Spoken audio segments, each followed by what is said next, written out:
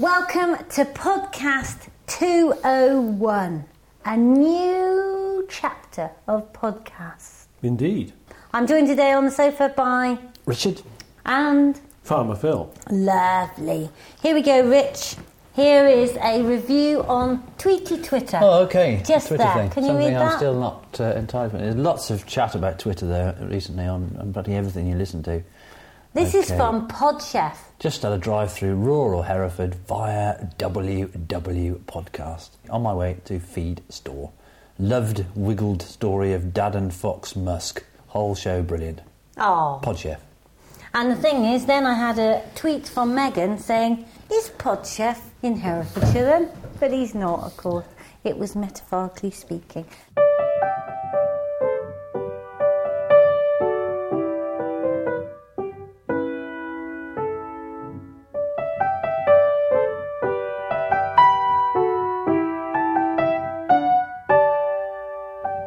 This week's show, we've got lots coming up. We've got Gambia is Good. We're going to hear all about the Gambia is Good project, which I think is fantastic.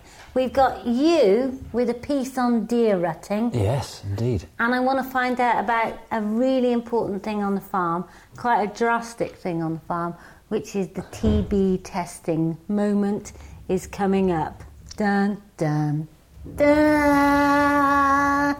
But first off, Rich, your Wiggloos are in the catalogue. Right. What do you think of the new Wiggly catalogue? I think the new Wiggly catalogue is very fine indeed. I do like the front page. I think it's fabulous. Michael's done a really good job on that. It's really pretty. I like those the colours, you know, the whites and reds and greys are wonderful. Mark Exton did the photo. Mark Exton did the photograph. Yeah, but That's very Michael good. did all the making it wonderful. Well, not that it wasn't wonderful, Mark. They look, what is that? It's a squashed. They look like squashed Gelder Rose berries or something like that. Is it? Absolutely. Yeah.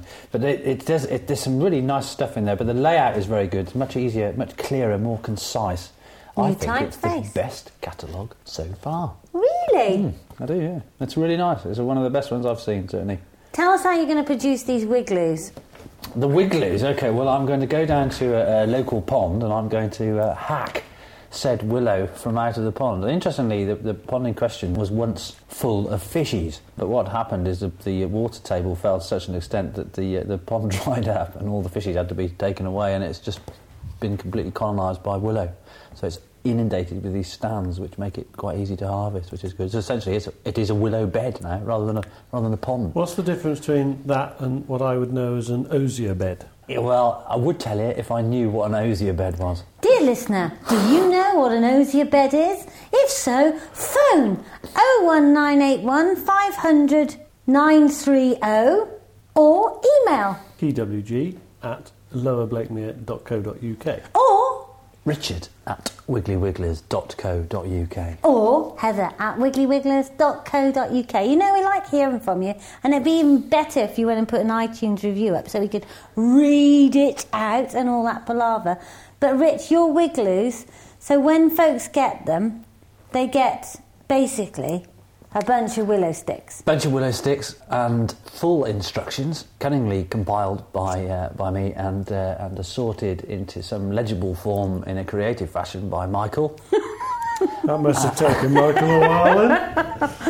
Yes. and some material to tie the said willow together with, some elasticated rope. And so, yeah, essentially everything you need. It's a very simple affair, really, in order to make it. But there's a few little tricks to the trade, like rubbing the stems furiously to warm them up a bit if you want to bend them easier. In fact, at an event I went to, a National Trust event I went to down at Nyman's, Sussex, recently, there was a chap there using a hot air gun, you know, kind of paint stripping gun, to warm up walking sticks to straighten them, to get the bends out of them. I thought to myself, well, if that's what you do in your retirement, I'm not entirely sure I want to be heading in that direction. Having said that, it did work really well, and and it's something that Phil could do, certainly. I mean, rubbing stems furiously to make them warm is Good Lord. I think we need a video of rubbing stems furiously. I'm sure we'd get a viral marketing campaign going very well on YouTube with that, Rich. I wonder where you learned that technique. Anyway. It comes easily to Does me. it? Yeah. Listen, so they get these sticks home. into the garden, and, where would I set up my Wigloo? I'm going to make a shelter for my kids, made out of willow, that's called a Wigloo. Yeah. What's going to happen in years to come? Am I going to end up with, millions of trees? Where would I site it? Not if you prune it properly. I mean, really, it's something that only needs doing once a year, but it does need cutting a little bit harder every year. But what will happen with a Wigloo is it will become denser as the time goes on. So as the foliage inundates the spaces between the original stems, then it will be more den-like year on year. So it's something that changes, which is nice in a way. And it's also something that's quite robust and that can take quite a lot of abuse, because I know you missed a lot of the folly at the Hay Festival Garden, but there's the Wigglies. Yes, they weren't designed for children, my opinion. They've been hung off frequently by lots of little munchkins. It just goes to show how robust willow is. Oh, look, a wren just on the mealworm feeder on the window. Isn't that lovely? Listen to the wren. There he is. And gone. Oh. They're good, those little mealworm feeders, aren't they? They're sticky on the window. Have you had any... I'll tell you what happened the other day. As I was in the lounge, making up the fire, in fact, and all of a sudden there was this... And I looked out of the window, and there was a little male sparrowhawk just lying on the window. Obviously, it was a young one, juvenile, and it obviously launched itself into the window and knocked itself stupid. But it did recover and sort of flew off, took off on its own accord. Did you ever have any problems with your sticky bird feeders on the windows? No. Birds launching themselves headlong? It's usually the windows that don't have the sticky bird feeders on them that we have any problems at all with. Right. But we've got a wonderful way of not having a problem. And that is, if you don't clean your windows, this is another handy hint. Yeah. If you don't clean your windows, they don't think they're see-through, so it's no problem. They don't run into them. Have you been watching Autumn Watch? Yes. Bill Oddie doesn't seem to be about. No, I think you've actually got rid of him. Really? Yeah, your campaign. They've got Chris Packham on there now instead, haven't they? Do you know, it's an ugly emotion, jealousy. It's absolutely ugly. It's funny, there was it does not do you well. There was something on the Jeremy Vine show the other day, because Chris Packham had recently implied that spending too much time trying to conserve pandas and tigers was a waste of time, really, because they're not going to make it. They're going to die out anyway. In many respects, he's probably right. But, of course, it gets people's emotions running high, doesn't it? And if you don't spend some time trying to conserve those creatures, then what's it all about? You can't just let them die out. There has to be some effort and input and whatnot, time spent trying. But anyway, one of the... because you get some quite vitriolic responses to some of the discussions on the Jeremy Vine show, as you do on any talk show, but one of the listeners said that he thought that Chris Packham was a complete fraud, and he was this unpleasant man who aspired to being like David Attenborough but could never get to those dizzy heights, and he shouldn't be part of the picture at all. And I thought to myself, well, I'm not sure where that leaves me then, because I'd quite like to be in the same situation as Chris Packham. I must say, everyone in the room was just thinking the very same thing, weren't we? Yeah, but perhaps less successful than him, of course. Yeah. Right. Anyway, moving on. The thing is, Farmer Phil, we had some visitors round to the farm, some Gambian chaps. Yep. Mehmet, Alan G and Sam. Yeah.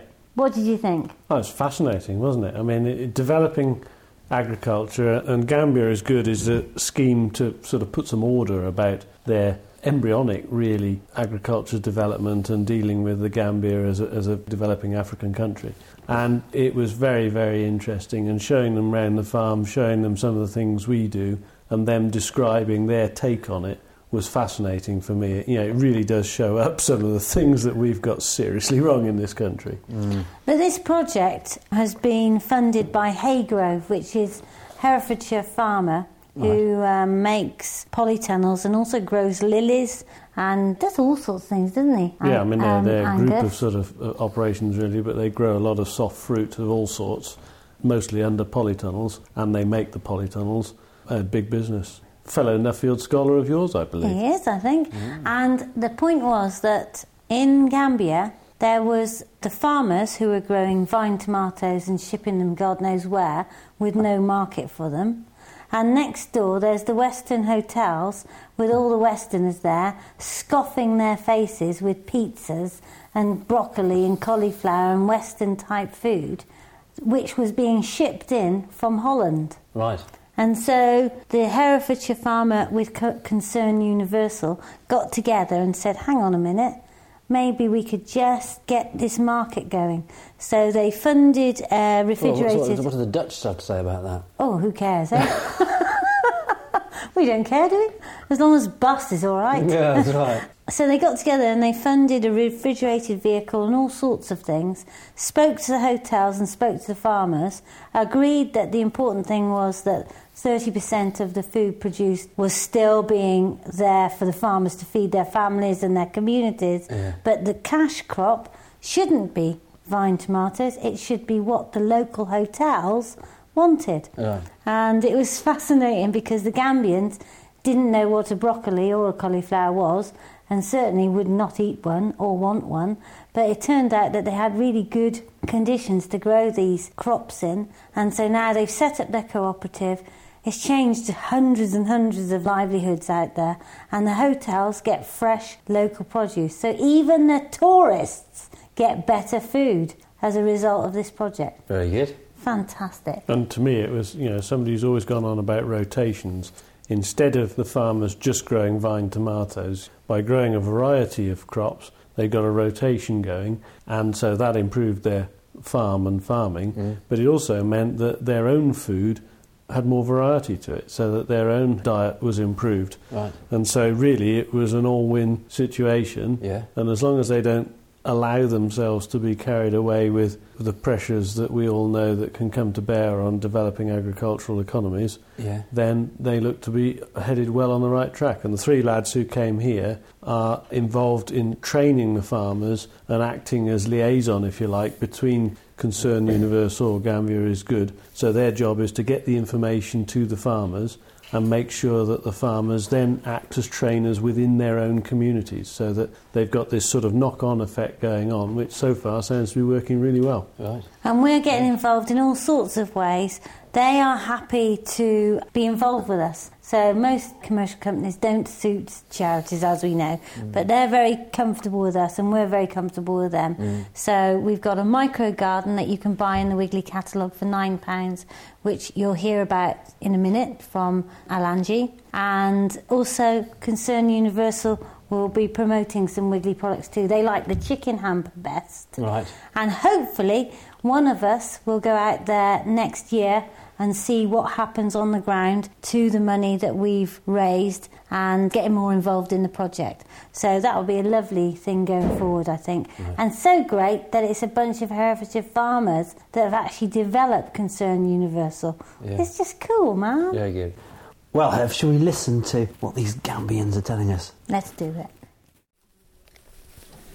OK, dear listener, you are not on the Wiggly sofa this week. You are around the Wiggly table and there is a buzzy bee, if you can hear a buzzy bee in the background. But I'm very pleased to have with me Mamat, Sam and Alaji, along with Katrina from Concern Universal, and they are joining us around the Wiggly table with some Wiggly cookies. With Farmer Phil, who is undoing Alaji's soil sample to compare it with Lower Blakemere alluvial material. But Katrina, firstly I want to ask you a little bit about how Concern Universal came into being, because I know that it was originated from a great Herefordshire farmer. And who's quite modest about it, but it's an amazing thing to have put together, isn't it? Yes, well, it all came about way back in the 1960s with the Biafran War in Nigeria that some of us are just about old enough to remember. And it grew from there, really. And then in the late 1990s, local farmer Ian Williams brought it up to Hereford, and it's really grown from there. And it's now quite a large organisation, and it works across Africa, east and west, also in Bangladesh and Colombia and Brazil. A lot of the work is based around agriculture, so Hereford is a very comfortable home, if you like, in that respect. But it's all about community-led development, so it's about working with the organisations in the local community to find out really what their priorities are and how we might help raise the funds and work with them to try and solve some of those problems. And so, of course, so often it is about being able to grow enough food to feed your families. And the Gambia is one of our biggest programmes across Africa. And Mamat and Sam and Alaji are here to tell us a bit more about what we do in the Gambia, but specifically one project which has been developed rather remarkably by a fruit growing company local to here called Haygrove. And they have this wonderful vision to link... He's in the field. He is another Nuffield. Yes. They're everywhere. They are, yeah. They have this great vision to try and link the Gambian farmers with the hotel market, this burgeoning hotel market in the Gambia. And that was 5 years ago. And I'm sure Alaji and Sam will tell us more about what's happened since. So tell us, lads, how did you get involved first with GIG? Is it GIG or GIG? GIG. Gambia, Gambia is good. I like that. Gambia is good. Yeah, as Katrina rightly mentioned, GIG came in around 2006 with support from Haygrove, which is a fruit growing crop company in the UK. So they are behind everything that at the moment GIG is doing in the Gambia. So it's a proper business company that supports farmers in buying their produce and sell it to hotel industry. Because previously marketing used to be a big problem in Gambia, so they find it very important, to create such a marketing company to at least help farmers to buy their produce. So listen, what's the problem? Because, if I want broccoli and I want cabbage in my hotel room, why didn't it happen before? Sam, what was the problem? Do Gambians not like broccoli? With broccoli, it was, we were not growing it. You don't grow it? We don't grow it. Yeah. We normally see it in the hotels. Yes. And farmers in the Gambia thought it is a Western vegetable. Yes. It cannot be grown in the Gambia. I see. But with the help of the project, Gambia is good, we started studying the crop and then later tried it in our farm, which is called the Gambia is Good Farmyard, GIG Farm, and it was definitely very nice. So we now started sensitizing the communities, local farmers, how to grow it. As I speak to you now, farmers are growing it, and it has been sold in the Gambian market now. And so do they also eat broccoli now? Yes, that's our next step now. Our problem is one of my farmer 2 years ago grew it heavily in North Bank. Unfortunately, the market was not able to take all. Local farmers don't know how to consume it. At the end of the day, they have to leave it like that to die. Oh, I see. So you have to have a balance between the crops that you grow to eat yourselves and the crops that you can then sell through Gambia is Good to the hotels to sell to people like me who go on holiday and think this is wonderful local produce, and actually you've done it especially for us. Yeah, those are mainly for the standard market. Local communities, up till now, most of them don't know how to eat it. Even my child, I don't know how to prepare it. Really? Really, yeah. Well, I think steamed is best. So, I like it. Yes. I like it. But with a bit of cheese, perhaps? I don't know. That's good. You were telling me earlier, Sam, about the importance of when you have young people that they come back into the rural community and stay farming. Can you just tell me a little bit about that? Yes. All this happened years ago. Most of these young boys will leave school at a very early age. What sort of age? Let's say between 15 and 18. Yeah. And let's say up to 20 years. And they will not know what to do next. And most of them will always want to do this collar job, sitting in the offices, when actually they didn't have the education. So they go to the big city, imagine that the streets were paved with gold. Some of them become street boys. I see, yeah. They don't have anywhere to live because the city is congested. Yeah. So the project thought it would be very good to train these boys to go back to the community, to work in their own community, and then make a difference. So what we did was to establish this school through the help of Concern Universal, and then start sensitizing the community. We went to them, sensitized these young communities. We were able to have, our first year, we were able to have 20, and we trained them. During the training, what we normally do is we train them in general agriculture. That is, We have to train them on animal management, small animal management, poultry management, and horticulture, that is vegetable production. Yeah. Then at the end of these 3 months, each of them is there to make your own, to choose one out of these 3. Which one do you want to take? I see. If you are going in for poultry, then we will train you the basic knowledge on poultry management. And at the end of the training, that is 9 months training, the project will give you a grant. First we started with grants, and now we are giving them on loans. Yeah. Because we have seen that most of them are doing well, and these grants cannot continue because we cannot continue giving them grant, but to create a revolving loan for them, where at least they can come and take for a few, just go and utilize it within a few years, then pay back. Then others will also have the same opportunity to come and take again and then continue. So they get, instead of to go off a big city and get lost, they get the opportunity to realise that farming is worthwhile, really, that they can actually earn money for themselves and their family, and that they get value from the land, and that it's a responsible position because they need to pay this money back. Yes. Fantastic. And this is how we normally do it. And the other thing, at the end of your training, when you get back to the community, try to train other young men. You become a teacher. So whilst they come to you for training, do you go out to them to make sure that they are looked after? We have a training center there, which is the Njawara Agricultural Training Center. And we have another collaborating project called the Methodist Mission Agri Program. So these people handle the extension services. They make sure that there are students for the training center to train. After training, then these extension workers follow them again to make sure that what is being learned from the center is being implemented. And any problem they encounter during the implementation, these field workers are there to show them the way.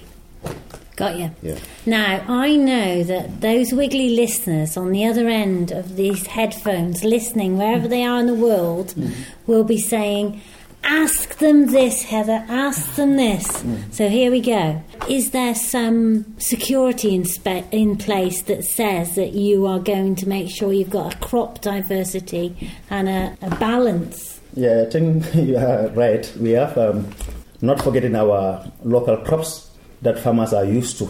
Like, we in fact grow early maturing crops. Those are typical Gambian crops that we don't, set that aside. What are they called?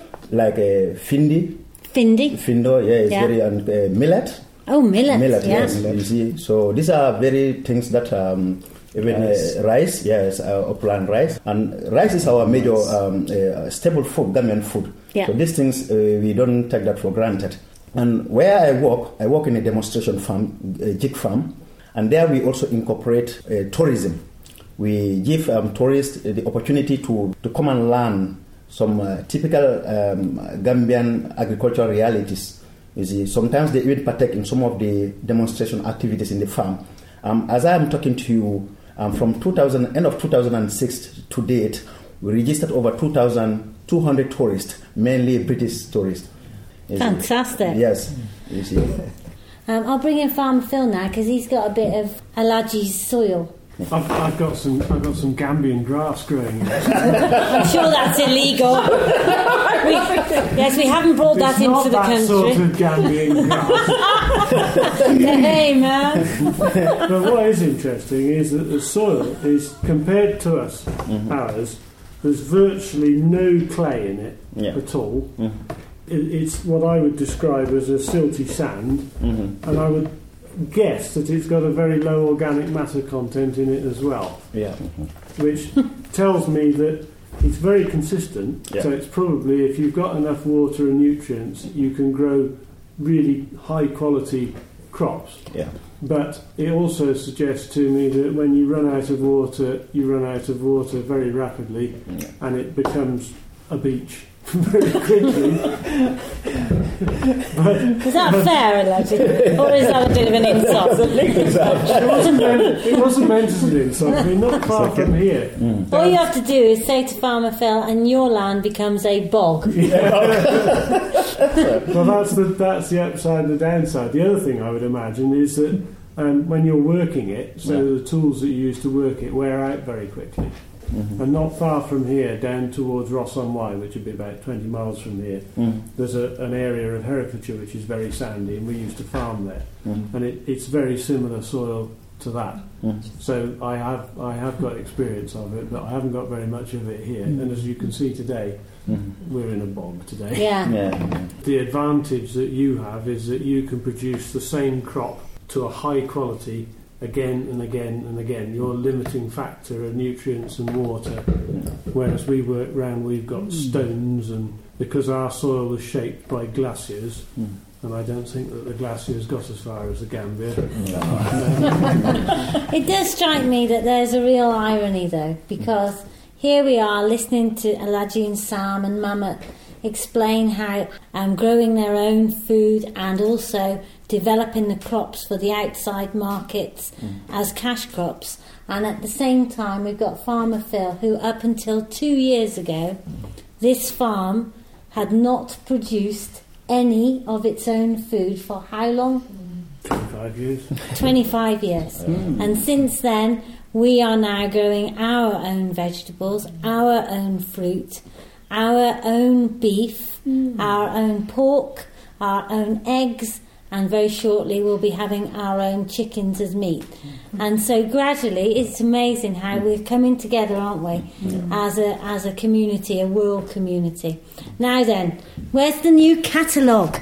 This is hot off the press. The first people who've seen this catalogue are these Gambian chaps, which is wonderful. It's wonderful. But Katrina, can you just explain to us, we've put a micro garden in our catalogue. Could you just explain to us, please, what will happen with this garden and why it's important? Well, now Alaji can probably explain this far better than I, but just by way of an introduction, many of the people across Africa who are involved in farming are actually the women, and sometimes, though, they can find it really difficult to get access to land, not least because the way that the legal system is set up. And so this project is really designed to help, lady farmers out in the rural areas across Gambia. And with that, I'm going to hand over to Alaji, and he can tell you a bit more. Yeah. The idea behind creating microgardening is to able to peri-urban settlers, people who don't have access to land, to also able to grow their own crops in small scale. Microgardening has a lot of advantage. Because we are talking about, we brought a soil sample from Gambia. So if you have your crops on the table, so that means you are free from some soil-borne diseases like nematodes, fusarium, and so forth. Yeah. Because this is a well-controlled, table. And if you don't have access to land with your balconies, because now this project attracts a lot of people. You see, banks, you go to private farms, so they have their own tables in their compounds, so they are growing this crop successfully with their families, and they also make some small income out from it. And this microgarden also now collaborating with people who are living with HIV and AIDS. They don't have physical strength as such to go in for an intensive farming as such. You see, so but with microgarden table, you don't need to do some physical works as much.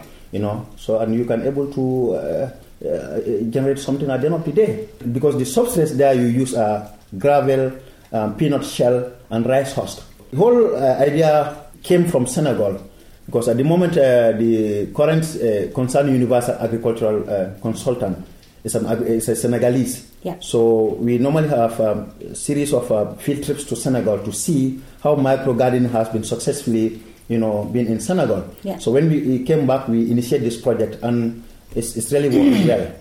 So that's how things are. At the moment, we are even going in for growing strawberries on microgarden in a larger scale at the Jig Farm as a demonstration, as I'm talking to you now.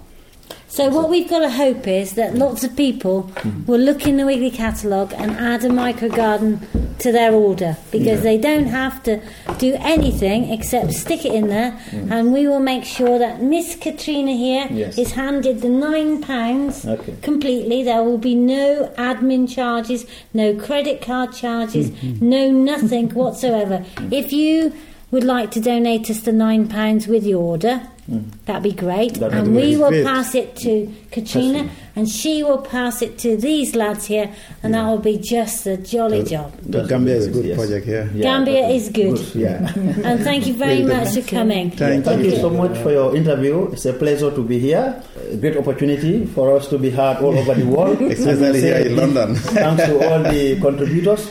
And let them, It will Thank be you. used wisely. Yeah. wisely, yes, and very productive. Thank you very much. Thank you too.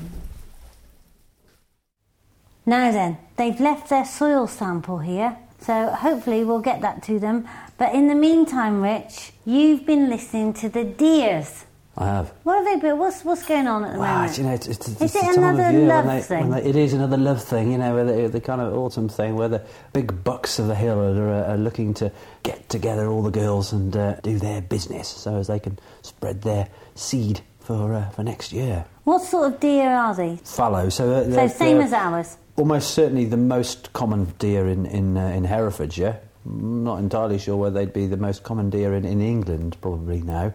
I wouldn't know that. So if anybody does know that, then that'd be nice to hear from you. But certainly the ones we see more frequently than any others. I mean, we've got muntjac, we've got roe, but fallow are by far the most numerous. And the boys are definitely making themselves heard at the moment. And I wandered out the house the other day and started to, the sound travels, it's a really still morning. Unfortunately, there's a bit of other sort of sound, people sort of getting up, going to work and things like that. But I suppose that's part of it, part of the thing. Because you've got all this kind of, the sound drifting up from the village up into the valley, and the deer, the sound that they were making was absolutely astonishing. What time in the morning was this? It's quite early. Just on, well, to be frank, it's a mix.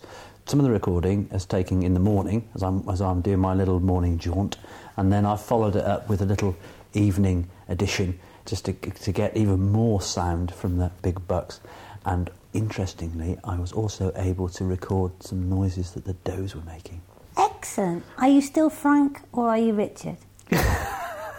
Let's have a listen.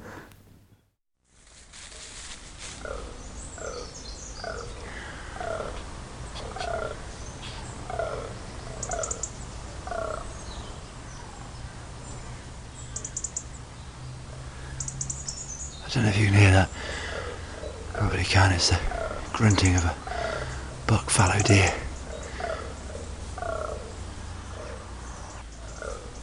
That's the buck. They're really rutting big time on the hill at the moment. I've seen a couple of bucks whizzing their way around the hill looking for does, and they're grunting away, just challenging any newcomers. The fallow population is very strong here, and I can see them in the orchard practically every morning opposite the house now because they're feeding up on apples. That sounds like he's quite a big old boy. The deeper the voices, the larger they tend to be. Any of you guys that have listened to Autumn Watch and Simon King's waxing lyrical about the big red deer, those big stags, and they're really bellocking. And the deeper the belloc, the larger the beast, generally. There are in fact a couple of bucks grunting at one another from either side of the valley. It is just getting light. I'm looking really through a thicket of thorn and hazel and ash at the moment. And those grunting sounds are probably coming from 200 yards away from where I'm stood. The sound travels wonderfully across the valley, especially when it's still like this. I've just come round now. I've walked right round the hill, and I'm looking down over the top of my house, down into the orchard below the house. And aside that squirrel you can hear chirping away, and a number of fallows in the orchard, and to the left of the assembly of does is a fabulous looking buck, very light coloured animal, good set of antlers as well. I'd say probably 5 years old. The unfortunate thing with controlling deer numbers, often you have people that come and they're sort of hunting trophies, and they'll shoot those larger bucks, and it has an adverse effect on deer numbers. And often you'll have the younger bucks, precocious bucks, will mate with the does to the extent where they're unsettled. They come into season earlier, so they get pregnant more frequently, and the balance is knocked out of kilter. So leaving those big bucks is important, really, in controlling deer numbers. Listen to that.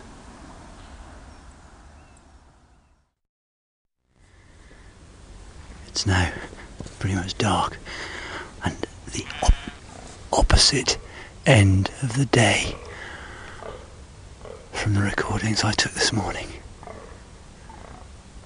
There's a huge buck in the orchard. And what's incredible is the does that are around him are making a really peculiar sound. Just about make it out. The unfortunate thing is the wind is behind me. It's carrying my scent right to the herd.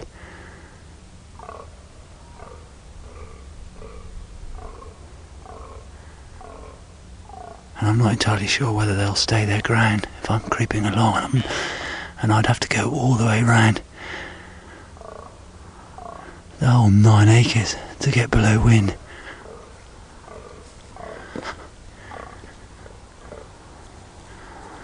That's a big animal.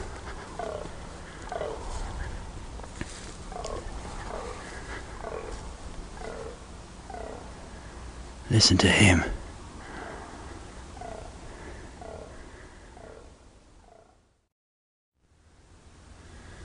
What I'd really like to get is that sound of horns crashing together. And I think I'm trying... Oh, it's so close now. Maybe 40 yards away from me. Did you hear that?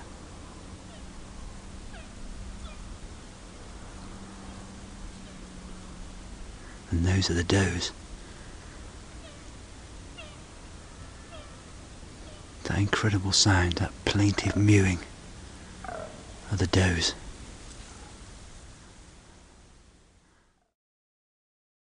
Lovely. Dear listener, if you'd like to give us a Wiggly review, we'd like one very much. Go to iTunes. If you want to contact us, you can email us. Richard at wigglyWigglers.co.uk. Heather at wigglyWigglers.co.uk. Farmer Phil on pwg at lowerblakemere.co.uk. Farmer Phil's on Twitter, and he is... Farmer with no E, Phil. I'm on Twitter, and I'm at Wiggled. And Rich? I'm not on Twitter. But you are a tweet. Oh, a twit, certainly. You said it, Frank. Yeah. Sorry, Rich. Anyway, next week we will be hearing all about the next trauma for Lower Blakemere Farm. Farmer Phil, tell us all about it. Well, it's once again time for the annual TB test, that DEFRA-led lottery as to whether we've actually contracted TB, and I say whether, and I say lottery because I have absolutely no control over it, and neither do they. But this is when we test for it. Any cattle that come back as reactors are slaughtered, and any that are inconclusive are retested, and if we do have any reactors, we are what's termed shut down, so we're not allowed to send any cattle, to move any cattle off the premises. But as we've said before, until we address the problem of TB in badgers, we waste our time and everybody else's money.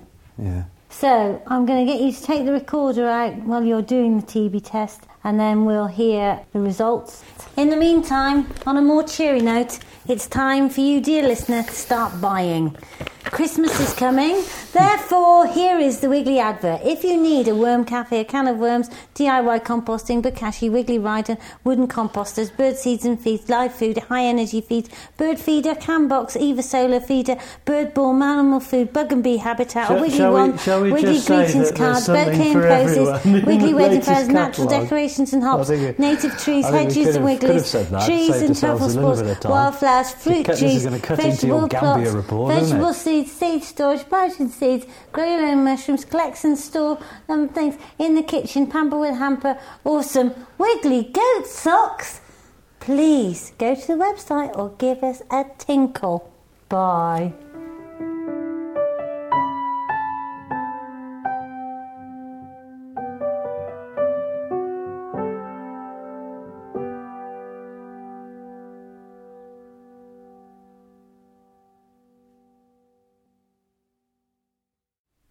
Let me just show you something before we go. What is it?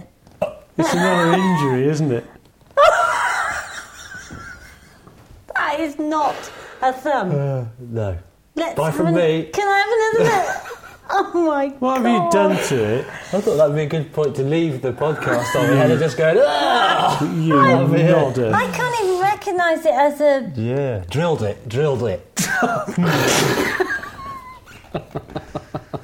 That's a real taste of blood moment.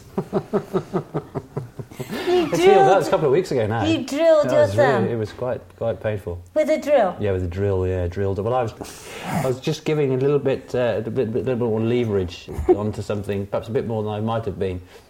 And my thumb was a little bit too close. The drill slipped off the screw and straight into my thumb. You know, like there's probably the best part of 12 stone pushing against the... Do you know why that happened, Rich?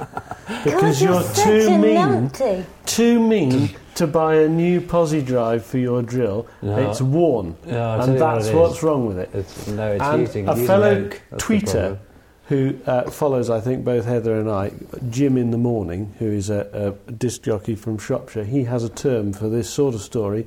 He says TOHOD. And do you know what that means? TOHOD. Turned off, hard on. When he comes across a story that is just that bad, it's thud of head on desk. Oh, yeah, that's good. And that's what applies.